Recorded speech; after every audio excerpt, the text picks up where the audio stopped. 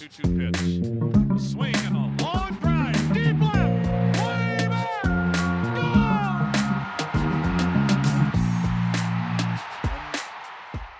Hey everybody, welcome to another Baseball America podcast. I'm Kyle Glazer, here to break down the Kansas City Royals farm system with you today.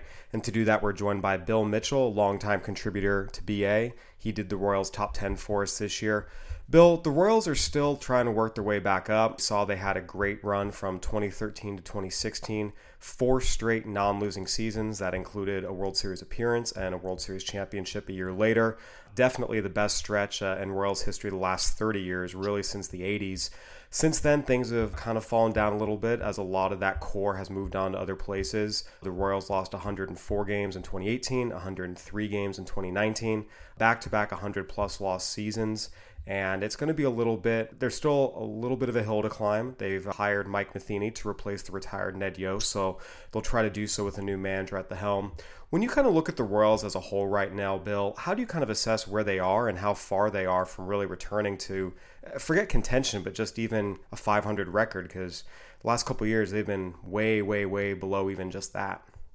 Well, thank you, Kyle, for having me. This is the third year I've done the Royals organization report, their top 30 for the prospect handbook, and I know you'll give a good recommendation that everyone order the prospect handbook so they can read all these reports. But the first year I did it, they were ranked 29th and as 29th out of 30 organizations as far as their minor league system. I'm not sure where we have them now, but they've certainly increased. And from my standpoint, they're doing things the right way. One of the biggest keys to that has been some of the homegrown pitching. We saw in the 2018 draft, they went college pitcher, college pitcher, college pitcher. They had some extra picks from losing guys. They went out and drafted Brady Singer, Jackson Kowar, Daniel Lynch, Chris Bubich. Really starting to develop some arms. Those guys are all now in the upper levels or will be shortly. It seems like that's the strength of the Royals system. Having 4 starters like that, they're not all going to hit, but it seems like that's one area the Royals can really, really be positive about when they look at their future.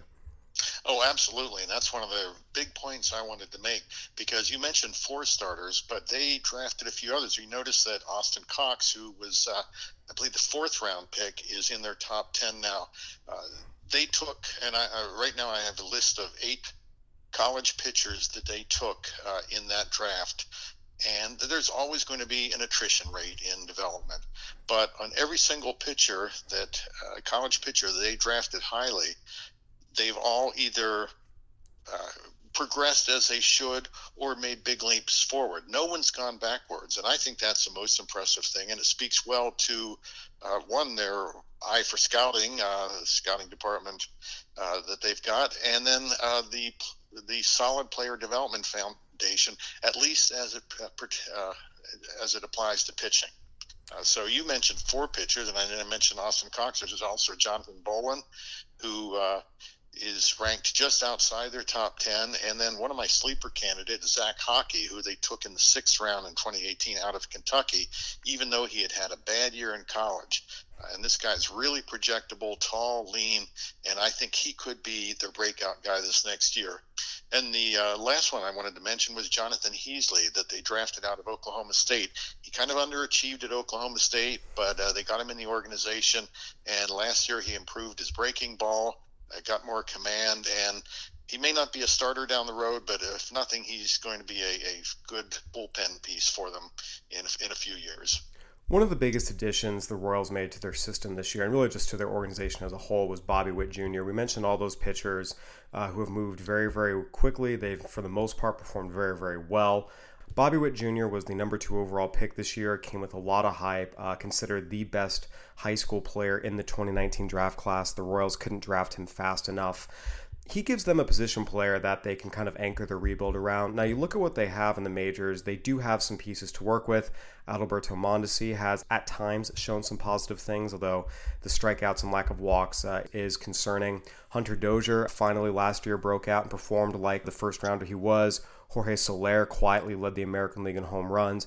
Whit Merrifield quietly as well has been one of the better players in the American League the last few years. There are 3 or 4 position players to work with here.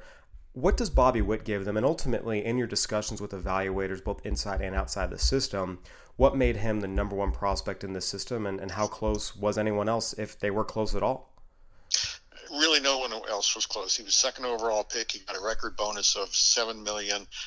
A lot of times he's compared to Troy Tulowitzki as that tall, lanky shortstop who can hit, can play defense, and can do it all. I got to see quite a bit of him this year because he was in the Arizona League, and originally he was going to stay here for about 25 at-bats, what I was told. But he was in and out a lot, getting awards from his high school days. And he put a lot of pressure on him, and his numbers weren't real great in the Arizona League. So they kept him here all year. He was bonding with his teammates, and I'll talk about that in a minute. But by the time he got to instructional league, he was looser and really turning on balls, hitting for more power, and showing why he was a number 2 overall pick. But back to what I was about to say is where he really stands out, and it was so evident to anybody watching an AZL Royals game this year, is how he bonded with his teammates. His makeup and character are just off the charts. And because his dad was a major league pitcher, he's been around the game, so he's got instincts for the game too. So that really is what makes him stand out the most. Yeah, Bobby Witt Sr. had a very, very good career as well. Has been a strong presence in his son's life. As his son went through the showcase circuit and all the hype that comes with being as highly touted as he was as a teenager, having a dad like that definitely was helpful in that regard. Daniel Lynch has kind of jumped Brady Singer and Jackson Kowar to be the consensus top pitching prospect in the system. Singer and Kowar, the Florida teammates, were picked before Lynch, but Lynch has come out, and even though he stayed at high this year while the other two went to Double-A, the stuff he showed, particularly the way he finished the year in the Arizona Fall League, was really, really promising. We started hearing buzz about him last year. Ultimately, what made him the pick for the number 1 pitching prospect in this pitching-heavy Royals top 10? He just profiles better as a closer to a top of the rotation starter with his stuff. And the reason he didn't move as quickly as the other two that you mentioned, he had some, they shut him down early in the year. It wasn't structural problems, but there was some arm discomfort. So he only got into, not counting the rehab games, he got into 15 games at Low A Wilmington. Otherwise, he would have been on the same track as as Singer and Kowar. He's got a pair of plus pitches, fastball up to 97, and really high spin rate, and his slider is also a plus pitch. So 4 pitches coming from the left side. You add that as a little extra bonus there. He's without a doubt, it was not even a question as far as where to rank him as compared to Singer and Kowar. And granted, they are right behind him, so it's a nice mix to have. Yeah, Witt and Lynch as your top position player prospect and top pitching prospect are both very, very promising. It's a good place to start. But there is risk involved. As we mentioned, Witt still in rookie ball. There has been some swing and miss concerns to his game, although, again, very, very talented player. You expect him to figure it out. Daniel Lynch, for all his talent as well, did miss time with an injury this year, still has yet to pitch above the high Class A level, so there is risk involved here, and that's why I think when you look at the Royals and you say, okay, they have some pieces to work with, both in terms of what's in the majors and in the minors, this isn't a team that's 1 or 2 years away. It might be 3 or 4. The guys who could potentially expedite that would be Jackson Kowar and Brady Singer if they can really ascend to the rotation and hold their own. It was interesting talking to evaluators this year. The consensus on Kowar was, yeah, this guy's really good, a solid pitcher, number 3 and number 4, absolutely a guy you like, and was really a slam dunk top 100 prospect for us. Brady Singer, who was the most decorated pitcher of this 2018 draft class, College World Series hero at Florida. We at BA had him ranked as one of the top 5 draft prospects in his class. He fell to the middle of the first round, but still considered a consensus top half of the first rounder, roughly. His stats on paper in his first full year were very, very good. Went 12-5, 2.85 ERA, got up to Double-A Northwest Arkansas. Strikeout to walk was solid. Talking to evaluators, there was some concern. And we heard this even in college, that you watched him pitch and just the way everything worked. The delivery, the arsenal, the fastball slider combo without really having a changeup. There was a lot of concern that, hey, this might be a reliever. And, even the optimist said, I think it's a mid-rotation starter at best, which again, if you get a number 3 starter out of it, that's a great pick. As he's gone up the pro ranks this year, and we put together our top 100, there was a lot of feedback saying, hey, this guy's good. He's not one of the 100 best prospects in baseball. We ultimately moved him off the top 100. A lot of evaluators think he ends up in relief. A lot of others think he's a 5th starter. The platoon split was very, very scary just because he does not have the changeup, and the slider kind of goes right into lefties. When you assessed Brady Singer and talked to evaluators, how did you kind of manage that difference? Because again, on paper, the performance, everything was there, and he finished strong too. He held up very, very well. He was durable over his first full season. But the reports were always a little lighter than the pure numbers showed. Just what was your process in ranking him and kind of assessing him? What I got from in talking to scouts and in talking to the organization, and you talked about the relief risk that evaluators always had going back to his college days. And again, it's the fact he didn't use his changeup much in college, and that he the lower arm slot caused some concerns. There were some inconsistencies. Now, what I got was scouts didn't see as many red flags with that in 2019. That as far as the changeup, it's still a bit too firm, but he's using it more, and he's got some confidence in him. Kowar, in fact, even coming out of college, some scouts had Kowar ranked higher. Some teams had Kowar ranked higher on the board. They like him, but Singer, I feel we're still getting good reports on. But again, you said projects it as a back-end starter, and that's probably true. Again, unless the changeup really becomes a much better pitch. Yeah, and again, I think it's important to point out he had a very good first full season. He's absolutely someone that evaluators see as a future major leaguer. It's just a matter of, okay, is it a number 3 starter, a number 5 starter, or a middle reliever? And I feel like just talking to evaluators, most kind of lean toward the back end of those possibilities. One thing I do want to raise is he finished his year very, very strong. We see a lot of times guys go in, maybe their first full year they do well, but then as the league catches up to them, you see them struggle a little bit. He finished the year at AA, Northwest Arkansas, got hit his first couple of starts. His final 9 starts there had a 1.96 ERA, held opponents to a 188 average, 530 OPS. It does feel like Singer is kind of the guy that is getting dinged a little bit, but everything's still there, and it does seem like it was very much, a worthy number 4 prospect in a good system, and this is still a good pitcher the Royals have reason to be optimistic about. And the results are there, and that jump from high A to AA, it's usually one of the bigger ones. And like you said, he finished real strong there. So at the end, we want to see the results, and that's what we're getting with him. Yeah, there's a couple different ways to do it, and so far he's made it work. We'll see if he can make the jump to AAA this year, and the Royals hope ultimately the majors. Either way, these are 4 prospects that are very, very good ones. 3 of them made the top 100. Singer finished just outside of it based on some feedback from evaluators, but he's not far off, and if he comes back and shows the changeup is there and some of those concerns have been alleviated, he'll be right back on it. Having 3 surefire top 100 prospects and a 4th right on the cusp is a good place to be. It does feel like there's a little bit of a drop-off as you move into Tier 2. Kyle Isbell, a talented player who's had injury issues last year. Eric Pena, an international signee who still has a long way to go, although a lot of people like the raw tools he has. Guys like Khalil Lee, Chris Bubich, Austin Cox, who have been, good and shown some good things. Guys who can potentially help a big league rotation or lineup. When you kind of sussed out the back of this list, that this 5 to 10, how many of them were surefire top 10 guys, and how many of them were kind of, iffy on the cusp? Well, related to that, let's talk about the hitters that didn't do well in Wilmington. We talked about their player development with pitching and how wonderful it's been.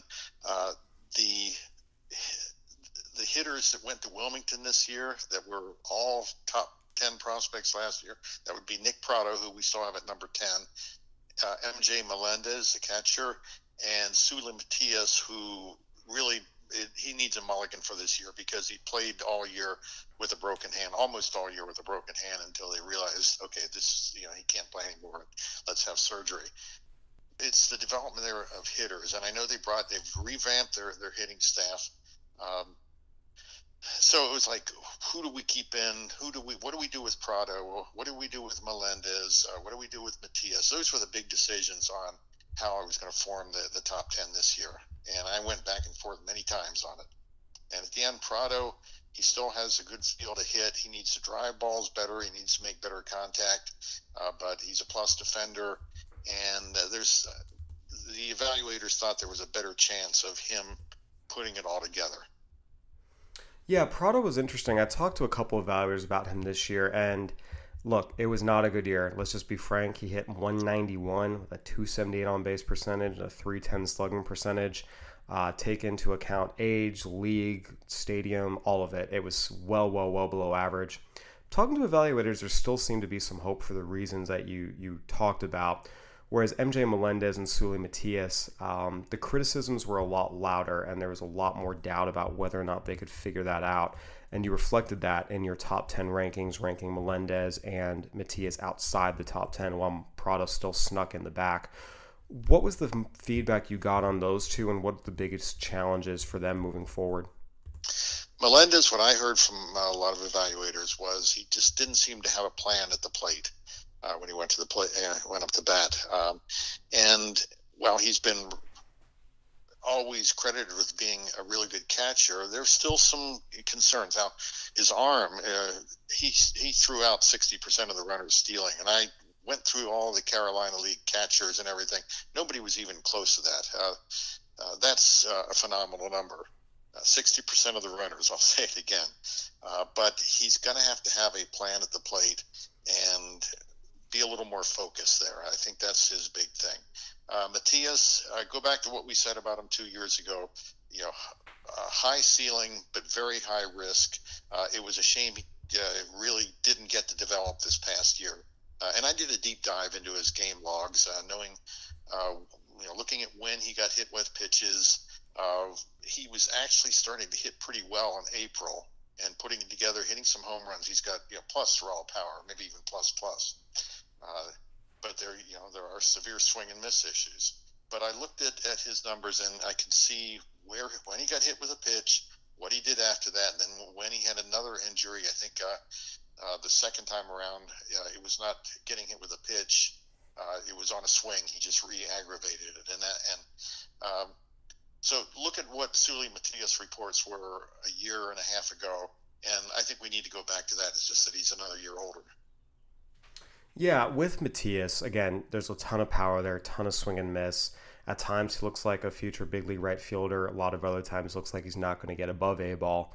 Ultimately, you decided to push him out of the top 10 with all those considerations. How about the guys who did make it? What elevated guys like Kyle Isbell, Khalil Lee, Eric Pena into not just the top 10, but 5, 6, 7 right behind the top 100-ish group? Well, Pena, originally I was going to have down a little further, and in talking to Ben Badler, who we know is the industry leader in knowledge about international players, he talks to everybody down there. He goes to the Dominican, and he really sold us on putting Pena up higher. This kid, and I think there were people, and we don't want to get Royals fans too excited yet, but there were sources that Ben had in the Dominican comparing Pena to Juan Soto, and he could have that kind of ascent once he hits the States this year and gets another couple of years under his belt, that he could move quickly. He's enormously talented. He already speaks English. He's got a really good makeup. He's got a lot of swing and miss that he, like any young player, he's got swing and miss that he's got to get under control, but that will come with experience.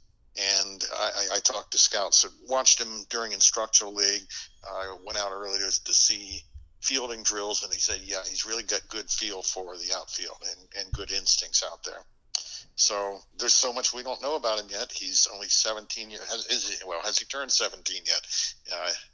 He's probably 17 by now, and no, he doesn't turn 17 until spring training. February 20th, so he's very young. Okay. So because they brought him up to Arizona right after they signed him and just had him here with the Arizona League team, he couldn't play games yet, but and then he was here all during instructional league. From what I understand, he roomed with Bobby Witt Jr. to look at those two as moving together and someday maybe being the foundation of the big league team. But I think he'll be in the Arizona League. He won't. They'll skip him over the Dominican Summer League, and I think he can handle that without any issue. You talk about Khalil Lee, mentioning him, and I went into the process thinking, you know what, he's been around for a while. Is he finally going to drop out of the top 10? But I found there's still a lot of support from talent evaluators on him. And you look at his age compared to the other people in the top 10. This was what I think his fourth minor league season. He's still younger than a lot of the other players in the top 10. He was young when he came into pro ball. He didn't turn 18 until partway through his first season. And he's still only 21 years old. He'll be 21 next year when he goes to when he starts out the year in AAA. So he's been young every year. He struck out a lot. He's got to, with experience, cut down on the swing and miss and be able to get to his raw power. But he stole 53 bases last year, so that was a big jump from before. At the end, Lee still belonged in the top 10. Yeah, you mentioned a solid year at AA. Also, just everything he did, the speed aspect, the power wasn't enormous, but you still saw plenty of extra base hits. There is a sense as someone who will help the Royals, even if it's not as a true everyday starter. He can do some things to help the club. This top 10, you mentioned the top 9, it seemed, were fairly safe. Number 10 seemed to be kind of in question. Ultimately, Prado got the nod there. How many players total would you say were in the mix for the Royals' top 10? I'd say I had about 4 or 5 that I was considering. Of course, counting Prado, I consider keeping Melendez in there because he is a catcher. The one that I had just outside the list, one of the college pitchers from the 2018 draft, that I consider was Jonathan Bolin. And I also consider keeping Matias up there too. But let's talk about Bolin for a minute. His first year, I was doing the Pioneer League prospect report. He was in the Pioneer League, and I got such bad reports from scouts. There was not even any push from the organization to have him in the top 30 last year. I know I talked to scouts that put a future 30 grade on him, and you looked at that and say, what did they see to draft him in the second round? He came out of Memphis University. But in the off season, he got in much better shape and really had an outstanding year both at low A and double A. I know he threw a complete game no-hitter, which you don't see very often in the minor leagues. But he's a big-bodied kid, like 260 pounds. He has good pitch ability, fastball touching 97, and a couple secondary pitches that could be plus offerings in time. Bill, when you look at the Royals system as a whole, what do they need to keep adding to get back to being a winning organization? We talked about last year going 59 and 103. They're going to have the 4th overall pick in the draft this year.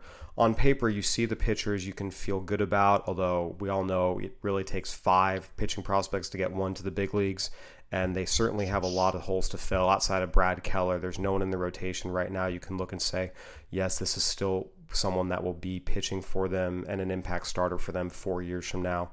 You look at the lineup, as we mentioned, they have some guys to build with if they decide to keep Whit Merrifield. We mentioned Mondesi and Dozier and Soler, but that still leaves 5 lineup spots they really have to fill. We have to see if Salvador Perez is able to come back healthy from his Tommy John surgery. On the whole, what do the Royals need to, again, just forget playoffs for a second, just get back to a winning record? Because I think from the outside looking in, it looks like they're probably at least 2 years away even from that, getting enough position players up to really start contending again. Well, I think you've said it right there. And we've talked about the pitchers coming up, and granted, even though they've all been successful so far, not everyone is going to wind up in their rotation, but there's depth there. It's the position player depth that over the next few years, because Witt will be a few years away. Eric Pena will be even a few more years away. But there needs to be, they need to get some other talent in there, and whether that's what they focus on in the draft this year, I don't know. They went with position players last year at the top of the draft, and but not only drafting position players, getting the ones that struggled, the the three we talked about at Wilmington, getting them right. And again, I mentioned they brought in new hitting staff. Drew Saylor is a new hitting coordinator. You're probably familiar with him. He was in the Dodgers organization and managing the Cal League. And then they brought in Keone Duren, who from the Cubs organization. I think he was the assistant hitting coach at their Cubs AAA last year. And I was out at their surprise complex in October after the regular and structural league ended. They had hitters out there, and that's all they did all day with the new coordinators working with them. They'd hit in the cages and then go hit in the field, and they go back to the cages, hitting in the field. Khalil Lee was there, Prado, Melendez, Matias, all those names that we mentioned before were all there working for hours on hitting every day with the new staff. So that's the big goal, both I think in the draft and in their player development, is improve the hitting. And that will be the key to look for here in 2020. Obviously, things at the major league level do not appear like they will be getting much better. There's probably another top 5 draft pick coming, certainly another top 10 draft pick. So watching those developments down on the farm will certainly be one of the more intriguing things for our Royals fans to keep an eye on this year. Bill, thank you so much for joining us as always. We appreciate your insight. Thank you, Kyle. I appreciate it. All right, everyone, that'll do it for another edition of the Baseball America podcast. Go ahead and give us a review on iTunes, Stitcher, Spotify, whatever platform you're listening on. We'd love to hear from you. For Bill Mitchell, I'm Kyle Glaser. Thanks for listening.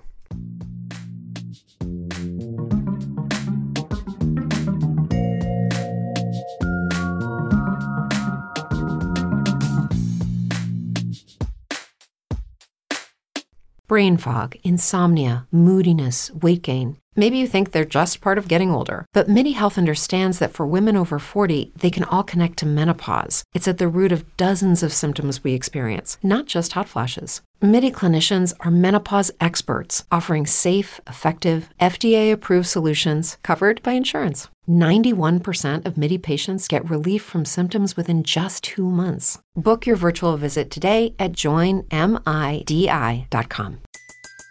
Everybody in your crew identifies as either Big Mac Burger, McNuggets, or McCrispy Sandwich. But you're the Filet-O-Fish Sandwich all day. That crispy fish, that savory tartar sauce, that melty cheese, that pillowy bun. Yeah, you get it. Every time. And if you love the Filet-O-Fish, right now you can catch 2 of the classics you love for just $6. Limited time only. Price and participation may vary. Cannot be combined with any other offer. Single item at regular price. Ba-da-ba-ba-ba.